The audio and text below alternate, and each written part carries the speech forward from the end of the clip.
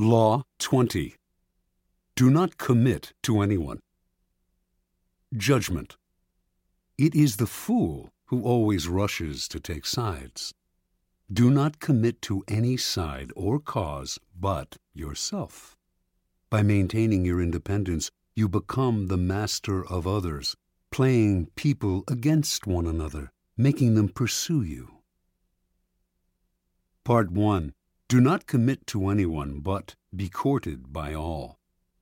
If you allow people to feel they possess you to any degree, you lose all power over them. By not committing your affections, they will only try harder to win you over. Stay aloof, and you gain the power that comes from their attention and frustrated desire. Play the virgin queen, give them hope, but never satisfaction. Observance of the law. When Queen Elizabeth I ascended the throne of England in 1558, there was much to do about her finding a husband. The issue was debated in Parliament and was a main topic of conversation among Englishmen of all classes. They often disagreed as to whom she should marry, but everyone thought she should marry as soon as possible, for a queen must have a king and must bear heirs for the kingdom. The debates raged on for years. Meanwhile, the most handsome and eligible bachelors in the realm, Sir Robert Dudley, the Earl of Essex, Sir Walter Raleigh, vied for Elizabeth's hand. She did not discourage them, but she seemed to be in no hurry, and her hints as to which man might be her favorite often contradicted each other. In 1566, Parliament sent a delegation to Elizabeth urging her to marry before she was too old to bear children. She did not argue, nor did she discourage the delegation, but she remained a virgin nonetheless. The delicate game that Elizabeth played with her suitors slowly made her the subject of innumerable sexual fantasies and the object of cultish worship. The court physician, Simon Forman, used his diary to describe his dreams of deflowering her. Painters represented her as Diana and other goddesses. The poet Edmund Spenser and others wrote eulogies to the Virgin Queen. She was referred to as the world's empress, that virtuous Virgo who rules the world and sets the stars in motion. In conversation with her, her many male suitors would employ bold sexual innuendo, a dare that Elizabeth did not discourage. She did all she could to stir their interest and simultaneously keep them at bay. Throughout Europe, kings and princes knew that a marriage with Elizabeth would seal an alliance between England and any nation. The King of Spain wooed her, as did the Prince of Sweden and the Archduke of Austria. She politely refused them all. The great diplomatic issue of Elizabeth's day was posed by the revolt of the Flemish and Dutch lowlands, which were then possessions of Spain. Should England break its alliance with Spain and choose France as its main ally on the continent, thereby encouraging Flemish and Dutch independence? By 1570, it had come to seem that an alliance with France would be England's wisest course. France had two eligible men of noble blood, the Dukes of Anjou and Alençon, brothers of the French king. Would either of them marry Elizabeth? Both had advantages, and Elizabeth kept the hopes of both alive. The issue simmered for years. The Duke of Anjou made several visits to England, kissed Elizabeth in public, even called her by pet names. She appeared to requite his affections. Meanwhile, as she flirted with the two brothers, a treaty was signed that sealed peace between France and England. By 1582, Elizabeth felt she could break off the courtship. In the case of the Duke of Anjou in particular, she did so with great relief. For the sake of diplomacy, she had allowed herself to be courted by a man whose presence she could not stand and whom she found physically repulsive. Once peace between France and England was secure, she dropped the unctuous Duke as politely as she could. By this time, Elizabeth was too old to bear children. She was accordingly able to live the rest of her life as she desired, and she died the Virgin Queen. She left no direct heir, but ruled through a period of incomparable peace and cultural fertility. Interpretation. Elizabeth knew that marriage can often lead to a female ruler's undoing. By marrying and committing to an alliance with one party or nation, the queen becomes embroiled in conflicts that are not of her choosing, conflicts which may eventually overwhelm her or lead her into a futile war. Also, the husband becomes the de facto ruler and often tries to do away with his wife, the queen.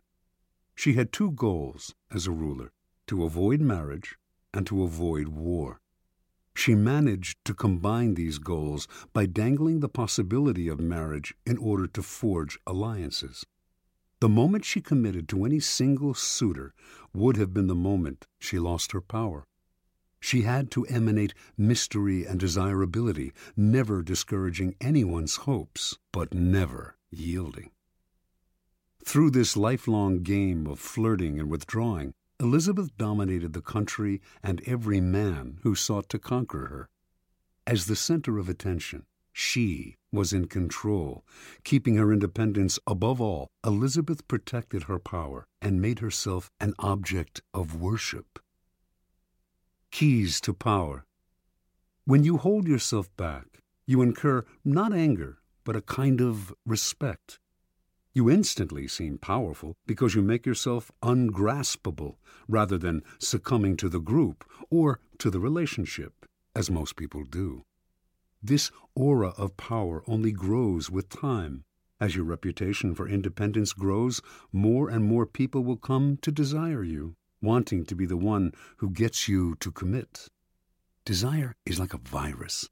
If we see that someone is desired by other people, we tend to find this person desirable too.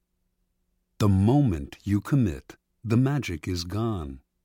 You become like everyone else. People will try all kinds of underhanded methods to get you to commit. They will give you gifts, shower you with favors, all to put you under obligation. Encourage the attention, stimulate their interest, but do not commit at any cost.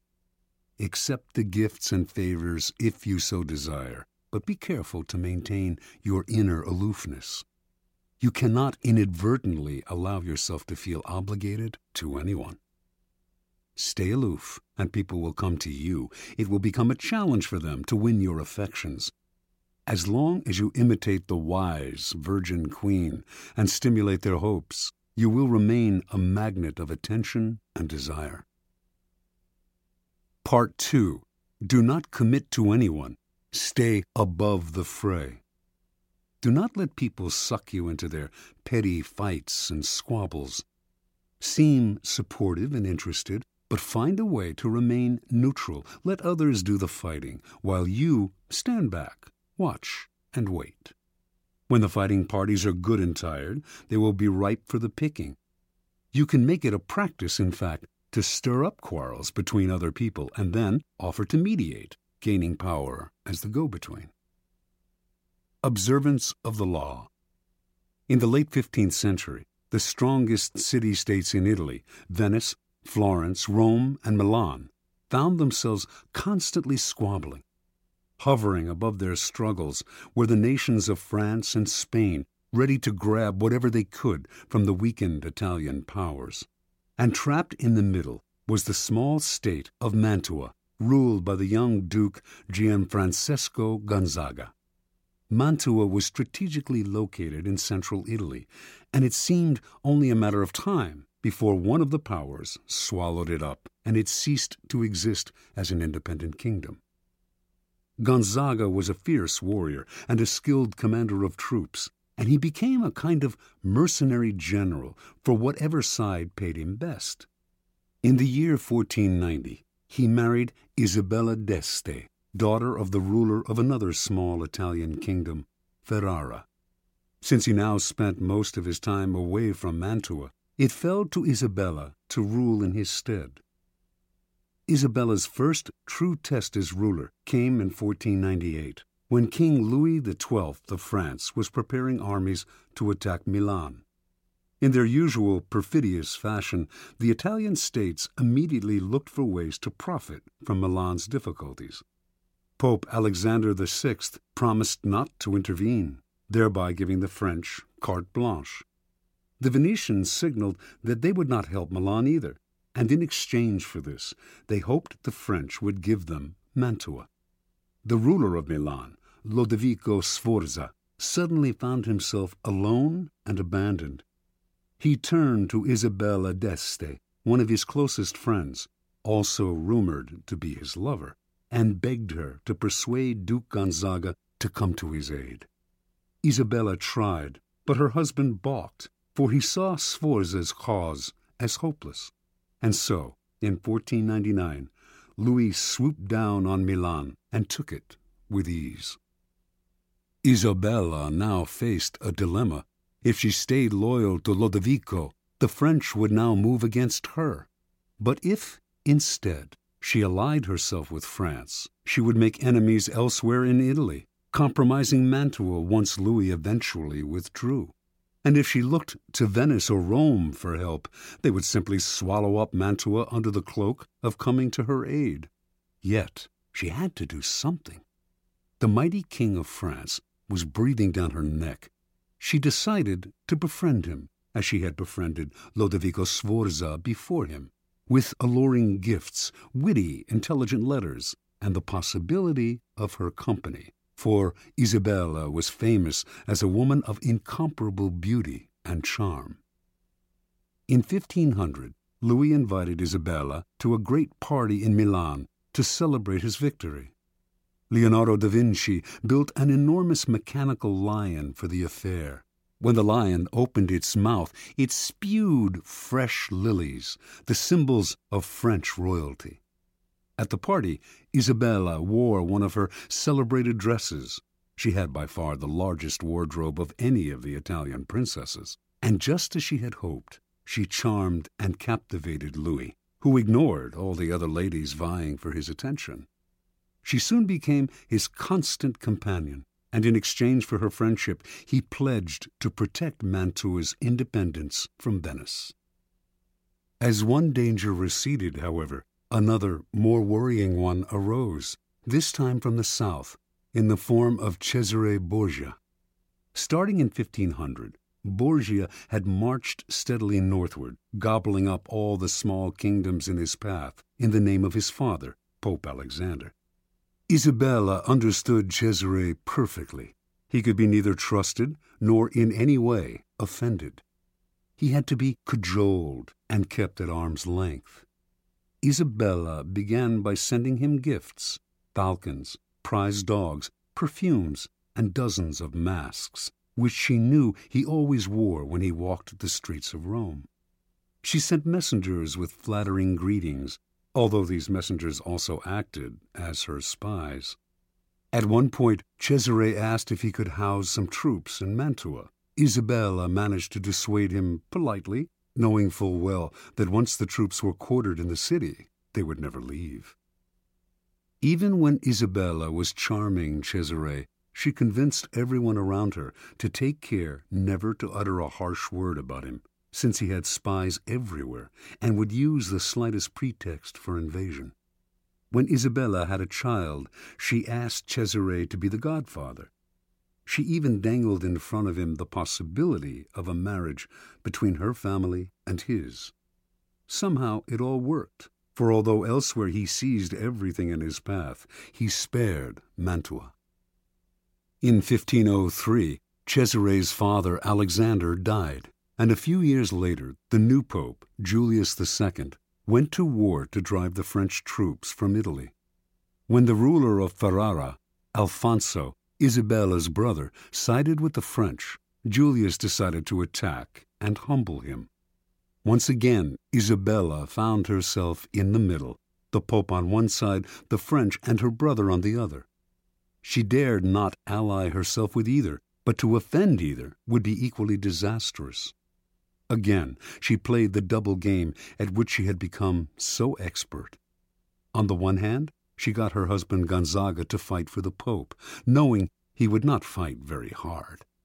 On the other, she let French troops pass through Mantua to come to Ferrara's aid.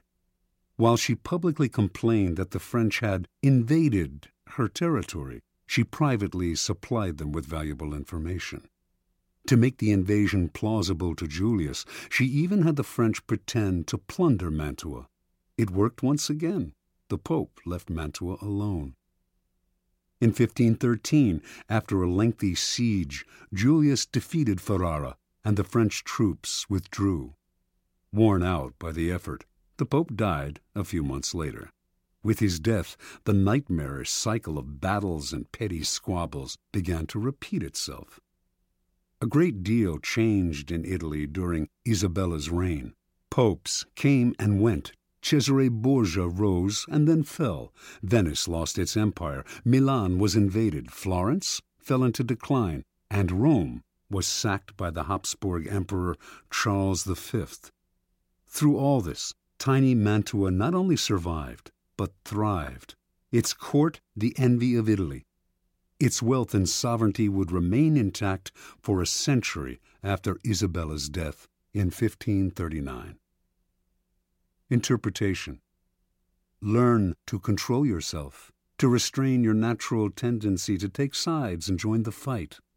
Be friendly and charming to each of the combatants, then step back as they collide. With every battle, they grow weaker, while you grow stronger with every battle you avoid. Keys to power. To succeed in the game of power, you have to master your emotions. But even if you succeed in gaining such self-control, you can never control the temperamental dispositions of those around you. And this presents a great danger. Most people operate in a whirlpool of emotions, constantly reacting, churning up squabbles and conflicts. Your self-control and autonomy will only bother and infuriate them. They will try to draw you into the whirlpool, begging you to take sides in their endless battles or to make peace for them. If you succumb to their emotional entreaties, little by little, you will find your mind and time occupied by their problems. Do not allow whatever compassion and pity you possess to suck you in. You can never win in this game. The conflicts can only multiply.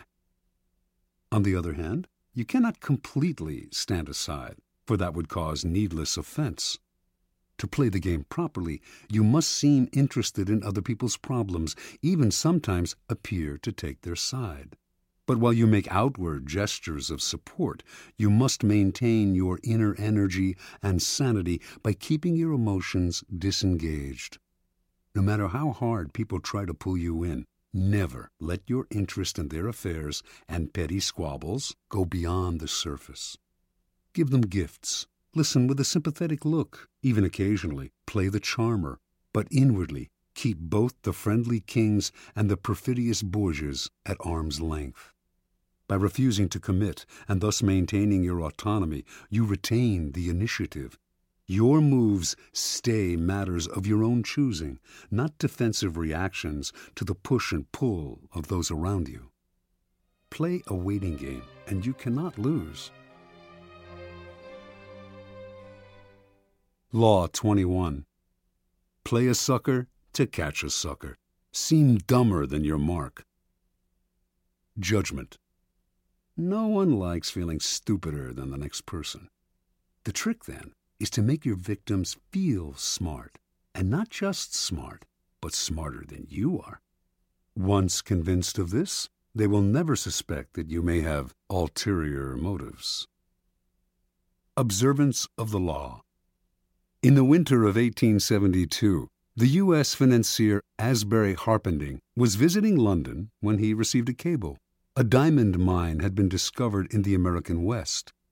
The cable came from a reliable source, William Ralston, owner of the Bank of California, but Harpending nevertheless took it as a practical joke, probably inspired by the recent discovery of huge diamond mines in South Africa. True, when reports had first come in of gold being discovered in the western United States, everyone had been skeptical, and those had turned out to be true. But a diamond mine in the West? Harpending showed the cable to his fellow financier, Baron Rothschild. one of the richest men in the world, saying it must be a joke. The Baron, however, replied, "Don't be too sure about that. America is a very large country. It has furnished the world with many surprises already. Perhaps it has others in store." Harpending promptly took the first ship back to the States. When Harpending reached San Francisco, there was an excitement in the air, recalling the gold rush days of the late 1840s. Two crusty prospectors named Philip Arnold and John Slack had been the ones to find the diamond mine. They had not divulged its location in Wyoming, but had led a highly respected mining expert to it several weeks back, taking a circular route so he could not guess his whereabouts. Once there, the expert had watched as the miners dug up diamonds. Back in San Francisco, the expert had taken the gems to various jewelers, one of whom had estimated their worth at $1.5 million. Harpending and Ralston now asked Arnold and Slack to accompany them back to New York, where the jeweler Charles Tiffany would verify the original estimates. The prospectors responded uneasily. They smelled a trap. How could they trust these city slickers? What if Tiffany and the financiers managed to steal the whole mine out from under them? Ralston tried to allay their fears by giving them $100,000 and placing another $300,000 in escrow for them. If the deal went through, they would be paid an additional $300,000. The miners agreed. The little group traveled to New York, where a meeting was held at the mansion of Samuel L. Barlow. The cream of the city's aristocracy was in attendance. General George Brenton McClellan, commander of the Union forces in the Civil War, General Benjamin Butler, Horace Greeley, editor of the newspaper The New York Tribune, Harpending, Ralston, and Tiffany. Only Slack and Arnold were missing. As tourists in the city, they had decided to go sightseeing. When Tiffany announced that the gems were real and worth a fortune, the financiers could barely control their excitement. They wired Rothschild and other tycoons to tell them about the diamond mine and inviting them to share in the investment. At the same time, they also told the prospectors that they wanted one more test. They insisted that a mining expert of their choosing accompany Slack and Arnold to the site to verify its wealth. The prospectors reluctantly agreed. In the meantime, they said, they had to return to San Francisco. The jewels that Tiffany had examined they left with Harpending for safekeeping. Several weeks later, a man named Louis Janin, the best mining expert in the country, met the prospectors in San Francisco. Janin was a born skeptic who was determined to make sure that the mine was not a fraud. Accompanying Janin were Harpending and several other interested financiers. As with the previous expert, the prospectors led the team through a complex series of canyons, completely confusing them as to their whereabouts.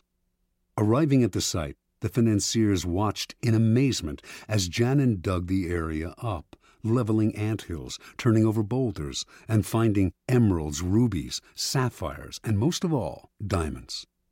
The dig lasted 8 days, and by the end, Janin was convinced. He told the investors that they now possessed the richest field in mining history. With 100 men and proper machinery, he told them, I would guarantee to send out $1 million in diamonds every 30 days. Returning to San Francisco a few days later, Ralston, Harpending, and Company acted fast to form a $10 million corporation of private investors. First, however, they had to get rid of Arnold and Slack. That meant hiding their excitement. They certainly did not want to reveal the field's real value. So they played possum. Who knows if Janin is right, they told the prospectors. The mine may not be as rich as we think. This just made the prospectors angry. Trying a different tactic, the financiers told the two men that if they insisted on having shares in the mine, they would end up being fleeced by the unscrupulous tycoons and investors who would run the corporation.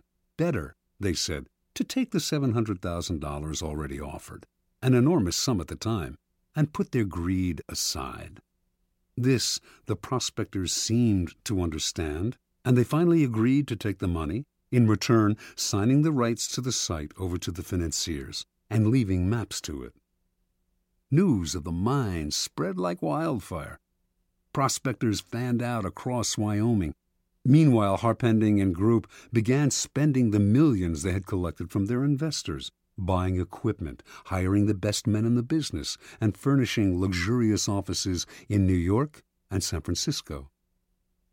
A few weeks later, on their first trip back to the site, they learned the hard truth. Not a single diamond or ruby was to be found. It was all a fake. They were ruined. Harpending had unwittingly lured the richest men in the world into the biggest scam of the century. Interpretation.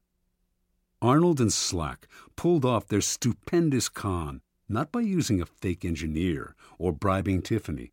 All of the experts had been real. All of them honestly believed in the existence of the mine and in the value of the gems. What had fooled them all was nothing else than Arnold and Slack themselves. The two men seemed to be such rubes, such hayseeds, so naive, that no one for an instant had believed them capable of an audacious scam.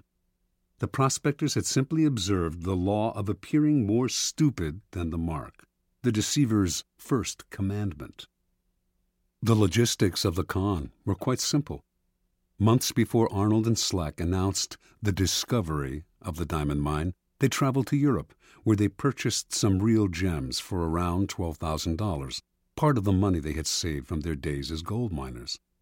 They then salted the mine with these gems, which the first expert dug up and brought to San Francisco. The jewelers who had appraised these stones, including Tiffany himself, had gotten caught up in the fever and had grossly overestimated their value.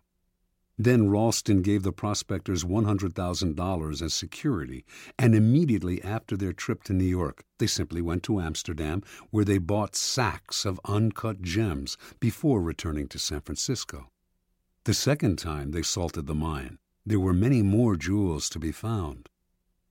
The effectiveness of the scheme, however, rested not on tricks like these, but on the fact that Arnold and Slack played their parts to perfection. On their trip to New York, where they mingled with millionaires and tycoons, they played up their clodhopper image, wearing pants and coats a size or two too small, and acting incredulous at everything they saw in the big city.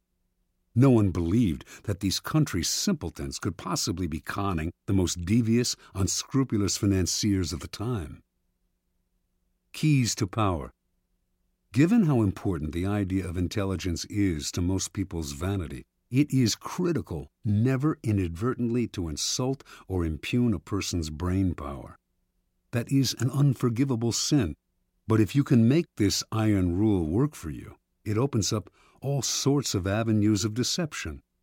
Subliminally reassure people that they are more intelligent than you are, or even that you are a bit of a moron, and you can run rings around them. The feeling of intellectual superiority you give them will disarm their suspicion muscles. Intelligence is the obvious quality to downplay, but why stop there? Taste and sophistication rank close to intelligence on the vanity scale, make people feel they are more sophisticated than you are, and their guard will come down. As Arnold and Slack knew, an air of complete naivete can work wonders. Those fancy financiers were laughing at them behind their backs. But who laughed loudest in the end? In general, then, always make people believe they are smarter and more sophisticated than you are. They will keep you around because you make them feel better about themselves, and the longer you are around, the more opportunities you will have to deceive them. Law 22. Use the surrender tactic. Transform weakness into power. Judgment. When you are weaker, never fight for honor's sake. Choose surrender instead. Surrender gives you time to recover, time to torment and irritate your conqueror, time to wait for his power to wane. Do not give him the satisfaction of fighting and defeating you. Surrender first.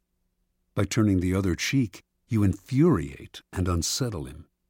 Make surrender a tool of power. Observance of the law. Sometime in the 1920s, the German writer Bertolt Brecht became a convert to the cause of communism.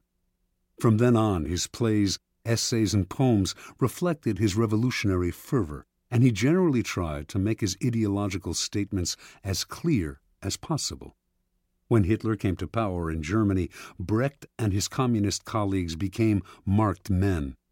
He had many friends in the United States, Americans who sympathized with his beliefs, as well as fellow German intellectuals who had fled Hitler. In 1941, accordingly, Brecht emigrated to the United States and chose to settle in Los Angeles, where he hoped to make a living in the film business. Over the next few years, Brecht wrote screenplays with a pointedly anti-capitalist slant. He had little success in Hollywood, so in 1947, the war having ended, he decided to return to Europe. That same year, however, the U.S. Congress's House Un-American Activities Committee began its investigation into supposed communist infiltration in Hollywood. It began to gather information on Brecht, who had so openly espoused Marxism, and on September 19, 1947, only a month before he had planned to leave the United States, he received a subpoena to appear before the committee. In addition to Brecht, a number of other writers, producers, and directors were summoned to appear as well, and this group came to be known as the Hollywood 19. Before going to Washington, the Hollywood 19 met to decide on a plan of action. Their approach would be confrontational. Instead of answering questions about their membership, or lack of it, in the Communist Party, they would read prepared statements that would challenge the authority of the committee and argue that its activities were unconstitutional. Even if this strategy meant imprisonment, it would gain publicity for their cause. Brecht disagreed. What good was it, he asked, to play the martyr and gain a little public sympathy if in the process they lost the ability to stage their plays and sell their scripts for years to come? He felt certain they were all more intelligent than the members of the committee.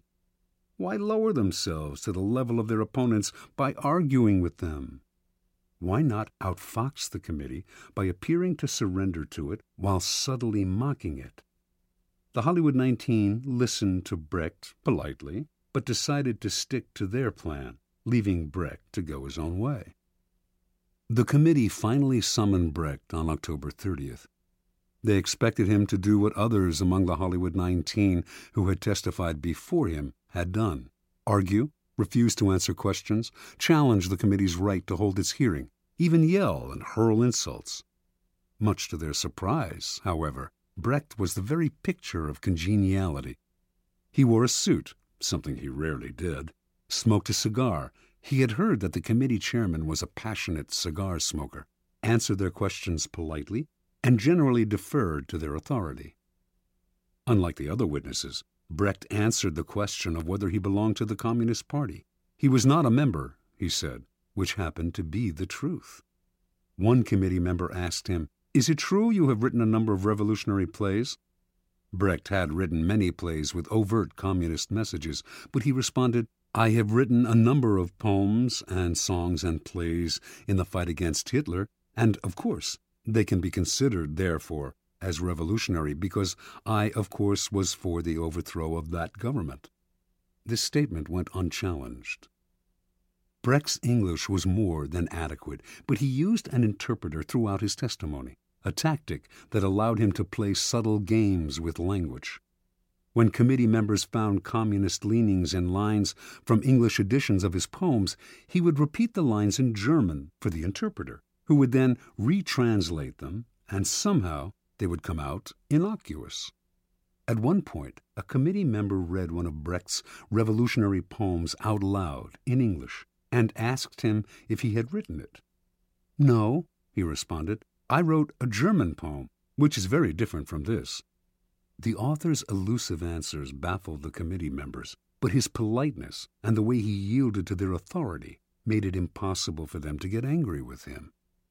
After only an hour of questioning, the committee members had had enough. "Thank you very much," said the chairman. You are a good example to the other witnesses." Not only did they free him, they offered to help him if he had any trouble with immigration officials who might detain him for their own reasons. The following day, Brecht left the U.S., never to return. Interpretation. The Hollywood 19's confrontational approach won them a lot of sympathy, and years later they gained a kind of vindication in public opinion. But they were also blacklisted and lost valuable years of profitable working time. Brecht, on the other hand, expressed his disgust at the committee more indirectly. It was not that he changed his beliefs or compromised his values. Instead, during his short testimony, he kept the upper hand by appearing to yield, while all the time running circles around the committee with vague responses, outright lies that went unchallenged because they were wrapped in enigmas and word games. In the end, he kept the freedom to continue his revolutionary writing, as opposed to suffering imprisonment or detainment in the United States, even while subtly mocking the committee and its authority with his pseudo-obedience. Keep in mind the following. People trying to make a show of their authority are easily deceived by the surrender tactic. Your outward sign of submission makes them feel important, satisfied that you respect them. They become easier targets for a later counterattack or for the kind of indirect ridicule used by Brecht. Measuring your power over time, never sacrifice long-term maneuverability for the short-lived glories of martyrdom. Keys to power. What gets us into trouble in the realm of power is often our own overreaction to the moves of our enemies and rivals. That overreaction creates problems we would have avoided had we been more reasonable. It also has an endless rebound effect, for the enemy then overreacts as well. It is always our first instinct to react, to meet aggression with some other kind of aggression. But the next time someone pushes you, and you find yourself starting to react, try this. Do not resist or fight back, but yield, turn the other cheek, bend.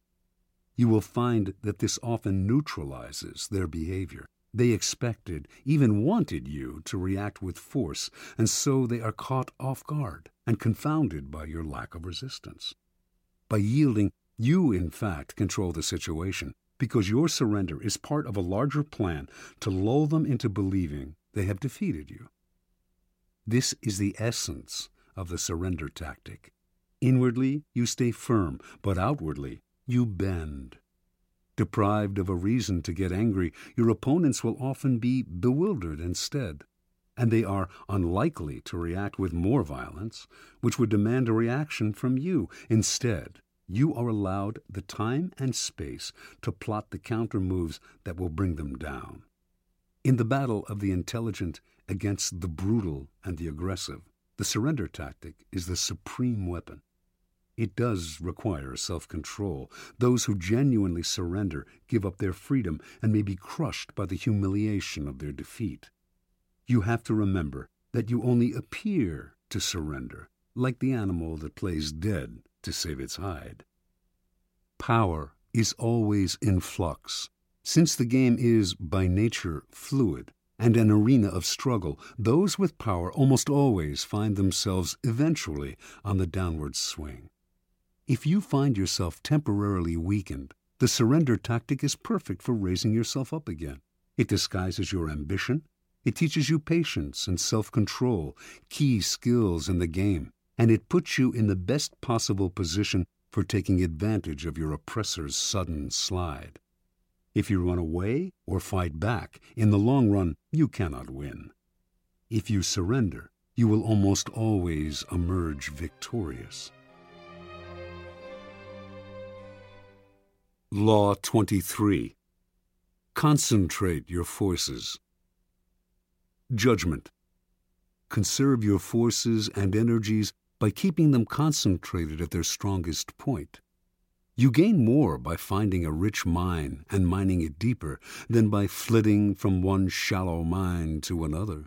Intensity defeats extensity every time. When looking for sources of power to elevate you, Find the one key patron, the fat cow, who will give you milk for a long time to come. Transgression of the law.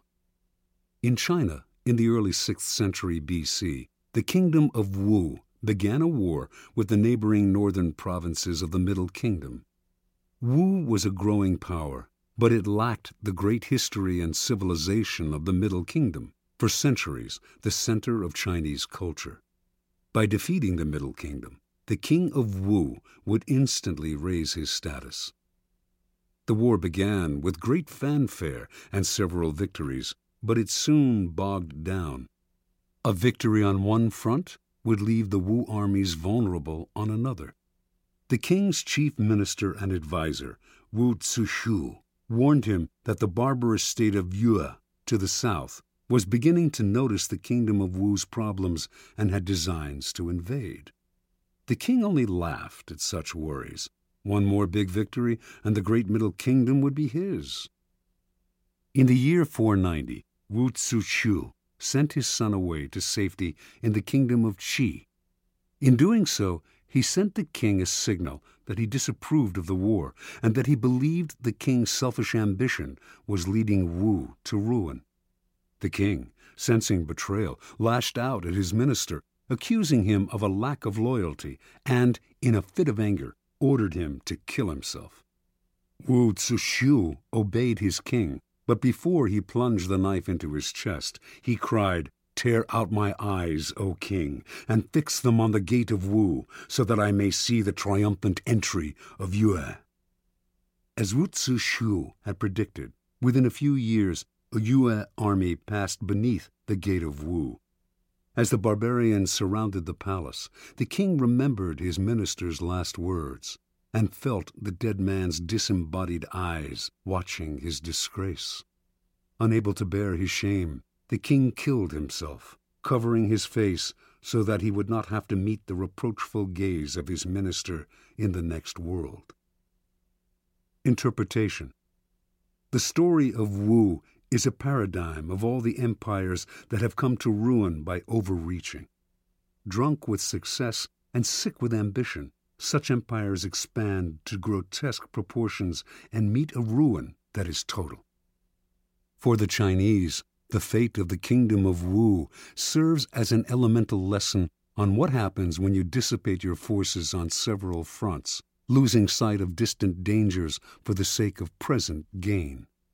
If you are not in danger, says Sun Tzu, do not fight. It is almost a physical law. What is bloated beyond its proportions inevitably collapses. The mind must not wander from goal to goal, or be distracted by success from its sense of purpose and proportion. What is concentrated, coherent, and connected to its past has power. What is dissipated, divided, and distended rots and falls to the ground. The bigger it bloats, the harder it falls. Keys to power.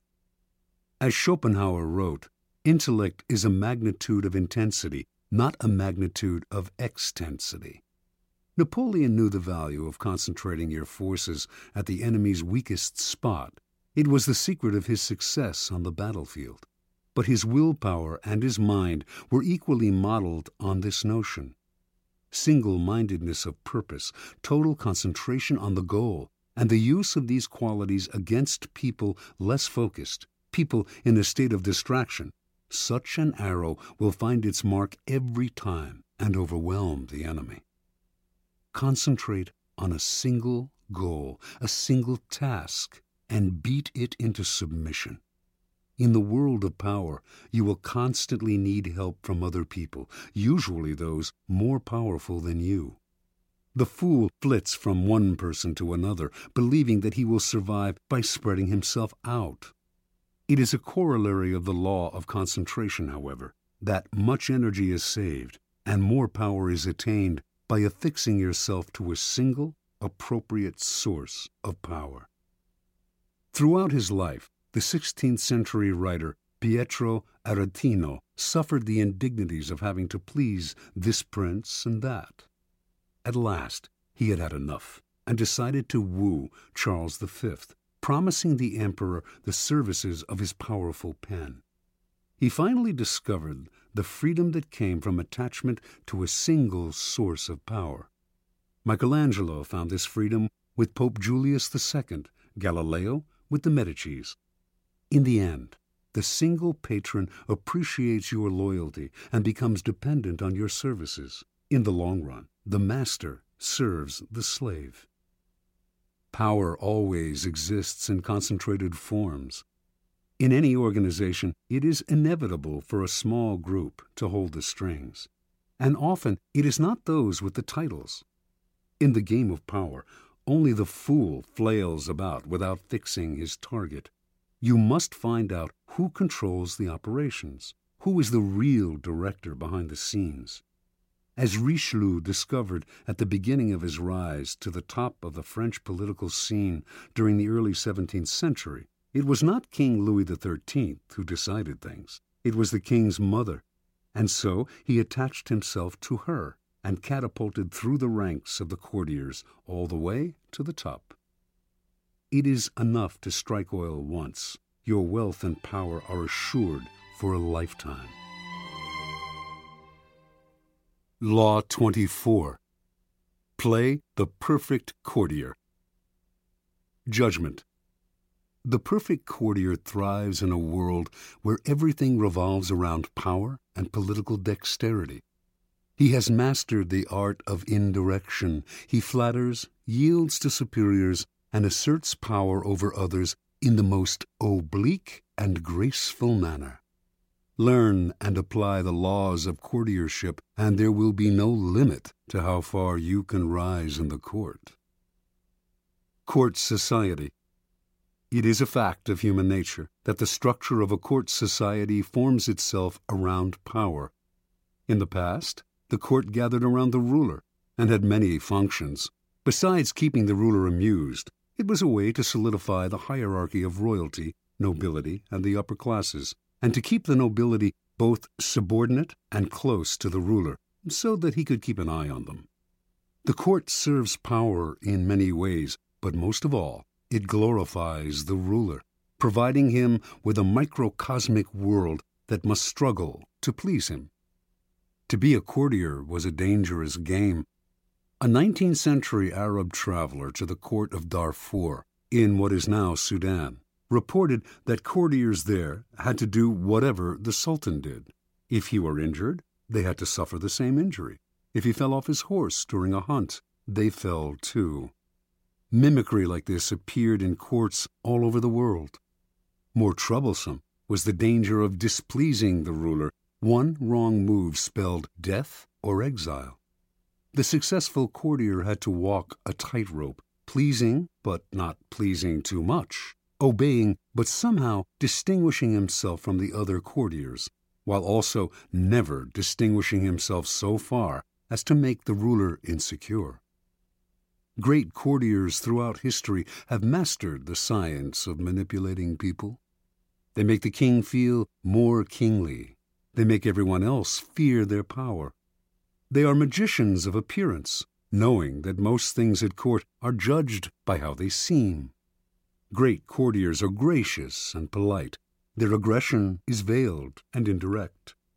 Masters of the word, they never say more than necessary, getting the most out of a compliment or hidden insult. They are magnets of pleasure. People want to be around them because they know how to please. Yet they neither fawn nor humiliate themselves. Great courtiers become the king's favorites, enjoying the benefits of that position. They often end up more powerful than the ruler, for they are wizards in the accumulation of influence. Many today dismiss court life as a relic of the past, a historical curiosity. They reason, according to Machiavelli, as though heaven, the sun, the elements, and men had changed the order of their motions and power, and were different from what they were in ancient times. There may be no more sun kings, but there are still plenty of people who believe the sun revolves around them. The royal court may have more or less disappeared, or at least lost its power, But courts and courtiers still exist because power still exists. A courtier is rarely asked to fall off a horse anymore, but the laws that govern court politics are as timeless as the laws of power. There is much to be learned, then, from great courtiers past and present. The laws of court politics. Avoid ostentation. It is never prudent to prattle on about yourself or call too much attention to your actions. The more you talk about your deeds, the more suspicion you cause. You also stir up enough envy among your peers to induce treachery and backstabbing. Be careful, ever so careful, in trumpeting your own achievements, and always talk less about yourself than about other people. Modesty is generally preferable. Practice nonchalance. Never seem to be working too hard. Your talent must appear to flow naturally, with an ease that makes people take you for a genius rather than a workaholic. Be frugal with flattery. It may seem that your superiors cannot get enough flattery, but too much of even a good thing loses its value. It also stirs up suspicion among your peers. Learn to flatter indirectly, by downplaying your own contribution, for example, to make your master look better.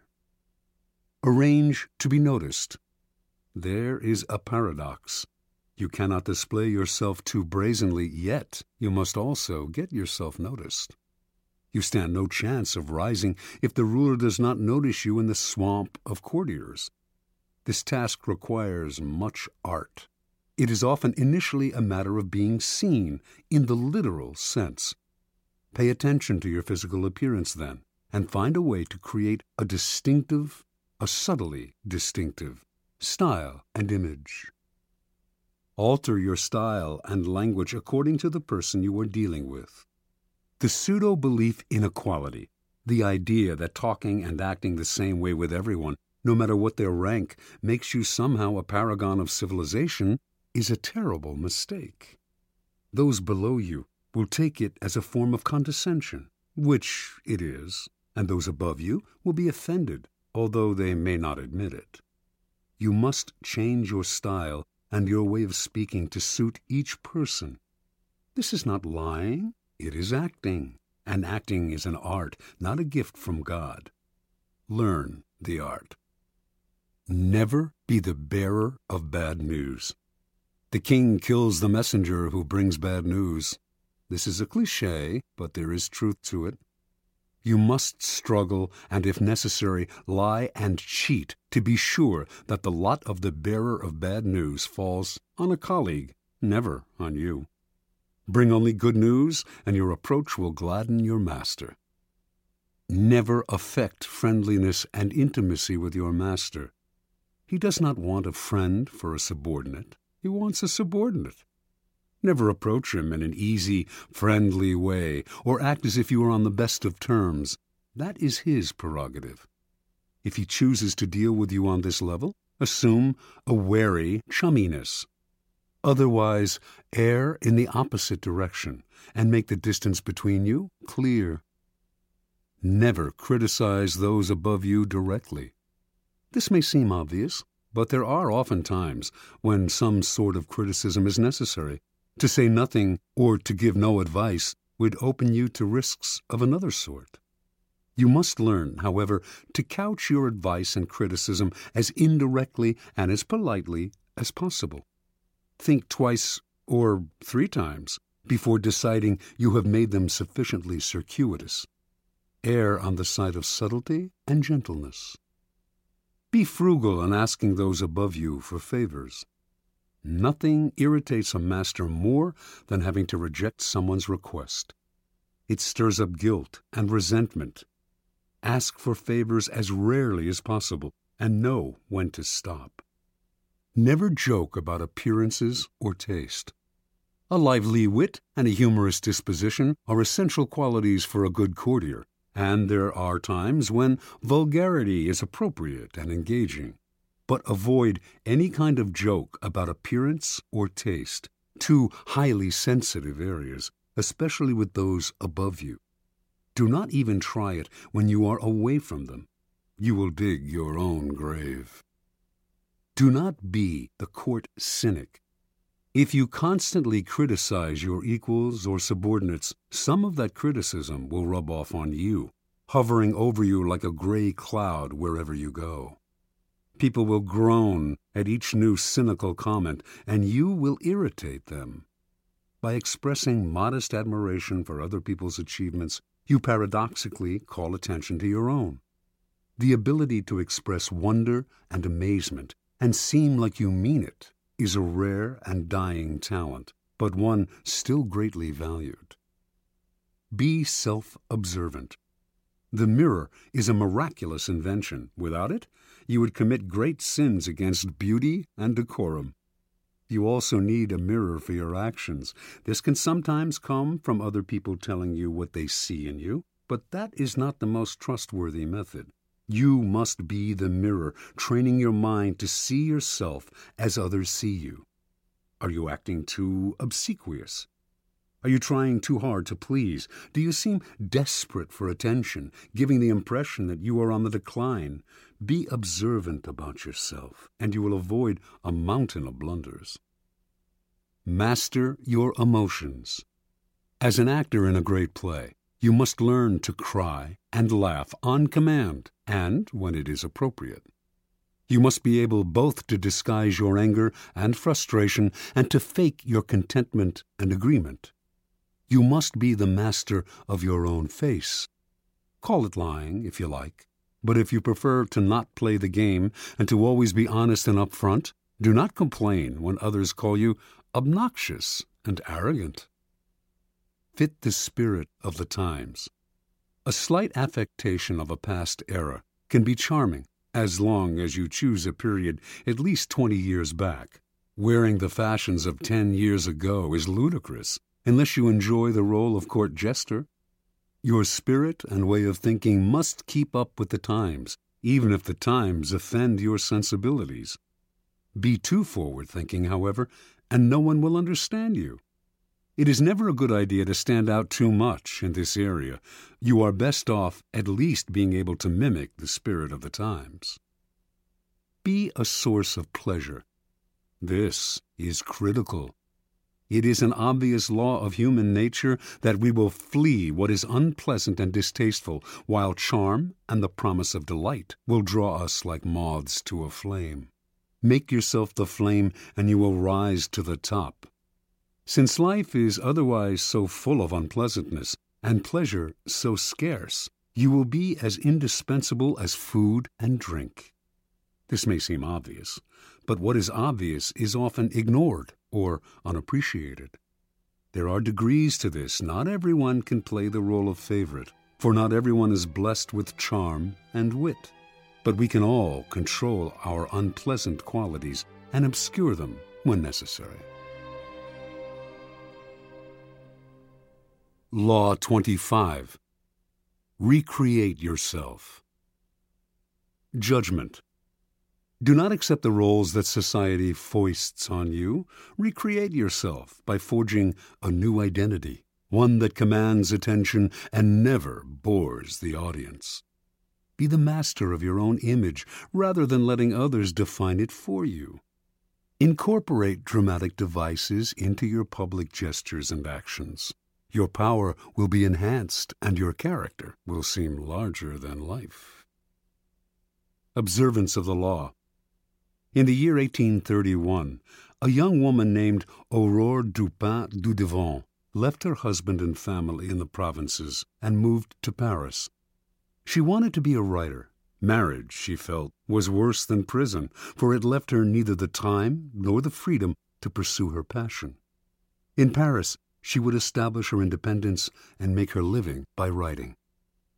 Soon after Dudevant arrived in the capital, however, she had to confront certain harsh realities. To have any degree of freedom in Paris, you had to have money. For a woman, money could only come through marriage or prostitution. No woman had ever come close to making a living by writing. Women wrote as a hobby, supported by their husbands, or by an inheritance. In fact, When Dudevant first showed her writing to an editor, he told her, "You should make babies, madam, not literature." Clearly, Dudevant had come to Paris to attempt the impossible. In the end, though, she came up with a strategy to do what no woman had ever done, a strategy to recreate herself completely, forging a public image of her own making. Women writers before her had been forced into a ready-made role, that of the second-rate artist who wrote mostly for other women.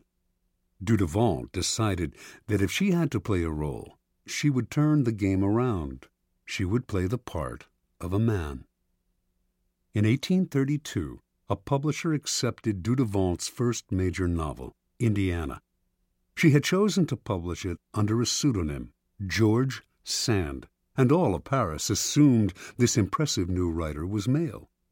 Dudevant had sometimes worn men's clothing before creating George Sand. She had always found men's shirts and riding breeches more comfortable. Now, as a public figure, she exaggerated the image. She added long men's coats, gray hats, heavy boots, and dandyish cravats to her wardrobe. She smoked cigars and in conversation expressed herself like a man, unafraid to dominate the conversation or to use a saucy word. This strange male-female writer fascinated the public, and unlike other women writers, Sand found herself accepted into the clique of male artists. She drank and smoked with them, even carried on affairs with the most famous artists of Europe, Musset, Liszt, Chopin. It was she who did the wooing, and also the abandoning. She moved on at her discretion. Those who knew Sand well understood that her male persona protected her from the public's prying eyes. Out in the world, she enjoyed playing the part to the extreme. In private, she remained herself. She also realized that the character of George Sand could grow stale or predictable, and to avoid this, she would, every now and then, dramatically alter the character she had created. Instead of conducting affairs with famous men, she would begin meddling in politics, leading demonstrations, inspiring student rebellions. No one would dictate to her the limits of the character she had created. Long after she died, and after most people had stopped reading her novels, the larger-than-life theatricality of that character has continued to fascinate and inspire. Interpretation. The world wants to assign you a role in life, and once you accept that role, you are doomed. Your power is limited to the tiny amount allotted to the role you have selected or have been forced to assume. An actor, on the other hand, plays many roles. Enjoy that protean power, and if it is beyond you, at least forge a new identity, one of your own making, one that has had no boundaries assigned to it by an envious and resentful world. This act of defiance is Promethean. It makes you responsible for your own creation. Your new identity will protect you from the world precisely because it is not you. It is a costume you put on and take off. You need not take it personally, and your new identity sets you apart, gives you theatrical presence. Those in the back rows can see you and hear you. Those in the front rows marvel at your audacity. Keys to power. The character you seem to have been born with is not necessarily who you are. Beyond the characteristics you have inherited, your parents, your friends, and your peers have helped to shape your personality. The Promethean task of the powerful is to take control of the process, to stop allowing others that ability to limit and mold them. Remake yourself into a character of power. Working on yourself like clay should be one of your greatest and most pleasurable life tasks.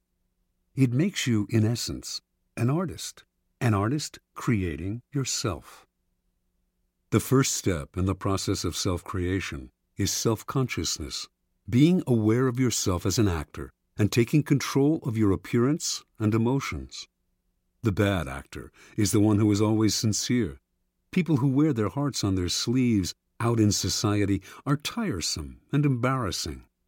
Their sincerity notwithstanding, it is hard to take them seriously. Good actors control themselves better. They can play sincere and heartfelt, can affect a tear and a compassionate look at will, but they don't have to feel it. They externalize emotion in a form that others can understand.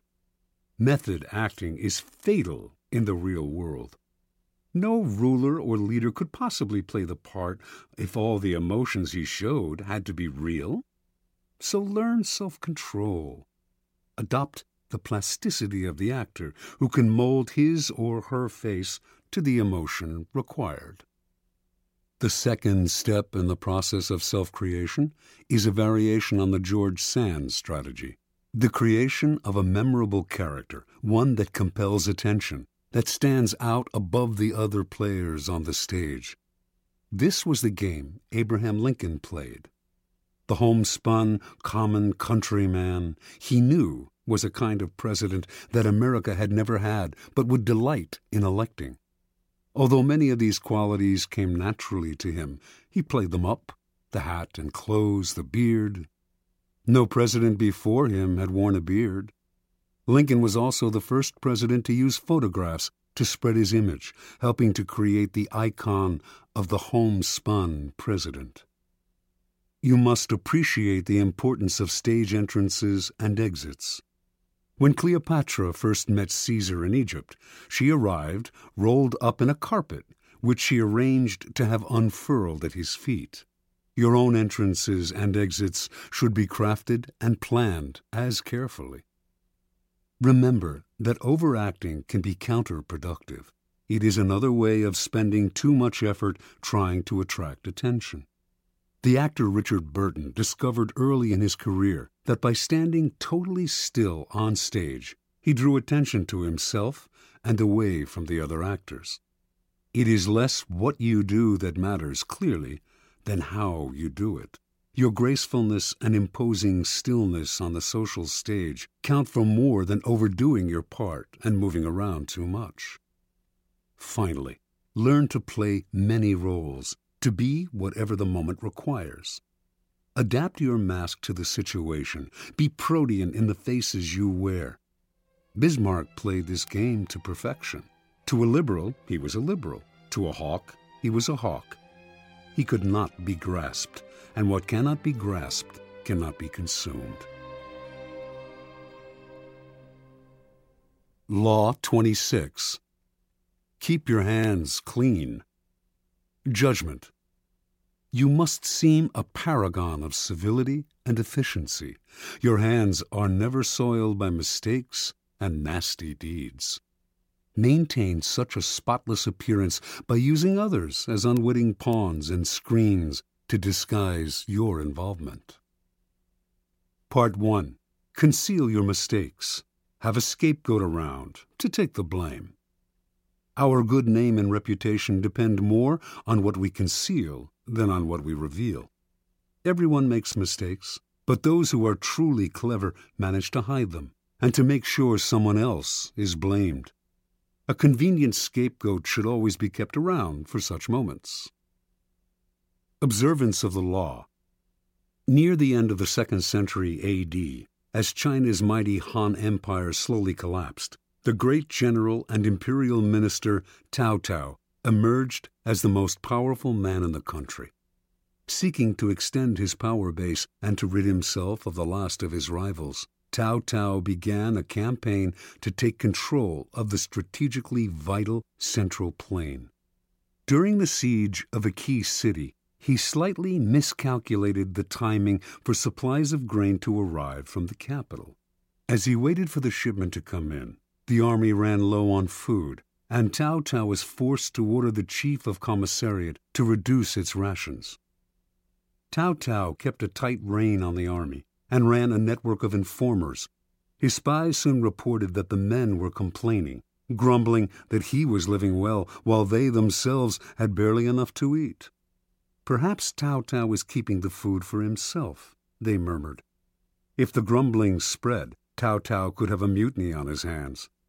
He summoned the chief of commissariat to his tent. "I want to ask you to lend me something, and you must not refuse," Tao Tao told the chief. "What is it?" the chief replied.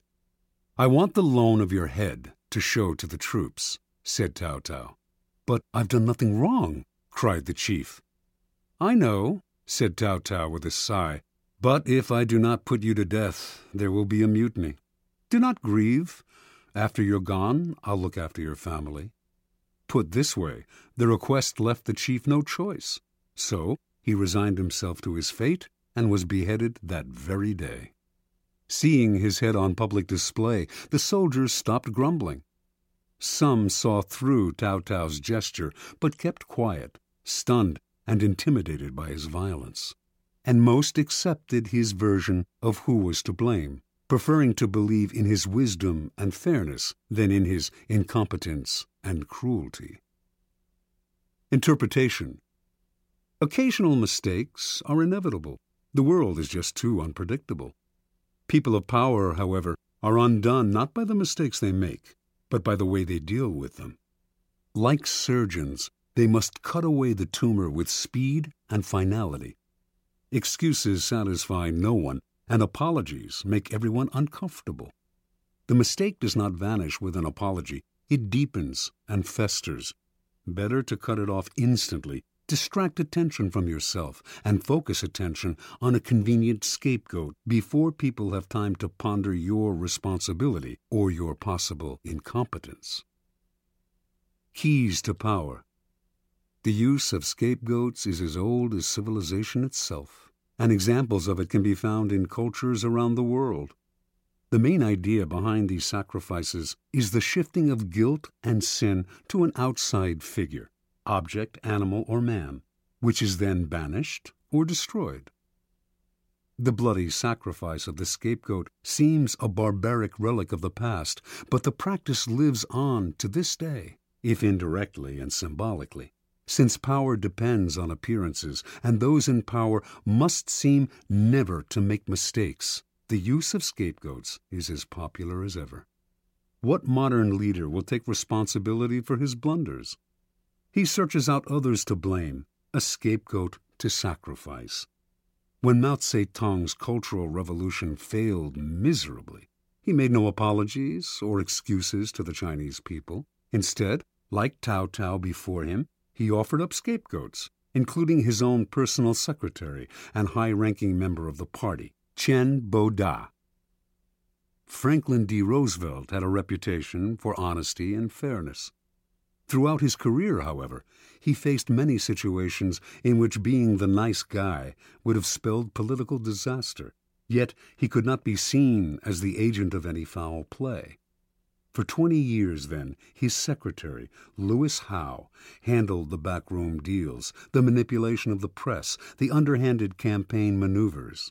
And whenever a mistake was committed, or a dirty trick contradicting Roosevelt's carefully crafted image became public, Howe served as a scapegoat and never complained. Finally, history has time and again shown the value of using a close associate as a scapegoat. This is known as the fall of the favorite. Most kings had a personal favorite at court, a man whom they singled out, sometimes for no apparent reason, and lavished with favors and attention. But this court favorite could serve as a convenient scapegoat in case of a threat to the king's reputation. The public would readily believe in the scapegoat's guilt. Why would the king sacrifice his favorite unless he were guilty? And the other courtiers, resentful of the favorite anyway, would rejoice at his downfall. The king, meanwhile, would rid himself of a man who by that time had probably learned too much about him, perhaps becoming arrogant and even disdainful of him. Choosing a close associate as a scapegoat has the same value as the fall of the favorite. You may lose a friend or aide, but in the long-term scheme of things, it is more important to hide your mistakes than to hold on to someone who one day will probably turn against you. Besides, you can always find a new favorite to take his place. Part 2. Make use of the cat's paw. In the fable, the monkey grabs the paw of his friend, the cat, and uses it to fish chestnuts out of the fire, thus getting the nuts he craves without hurting himself. If there is something unpleasant or unpopular that needs to be done, it is far too risky for you to do the work yourself. You need a cat's paw, someone who does the dirty, dangerous work for you. The cat's paw grabs what you need, hurts whom you need hurt, and keeps people from noticing that you are the one responsible. Let someone else be the executioner or the bearer of bad news, while you bring only joy and glad tidings.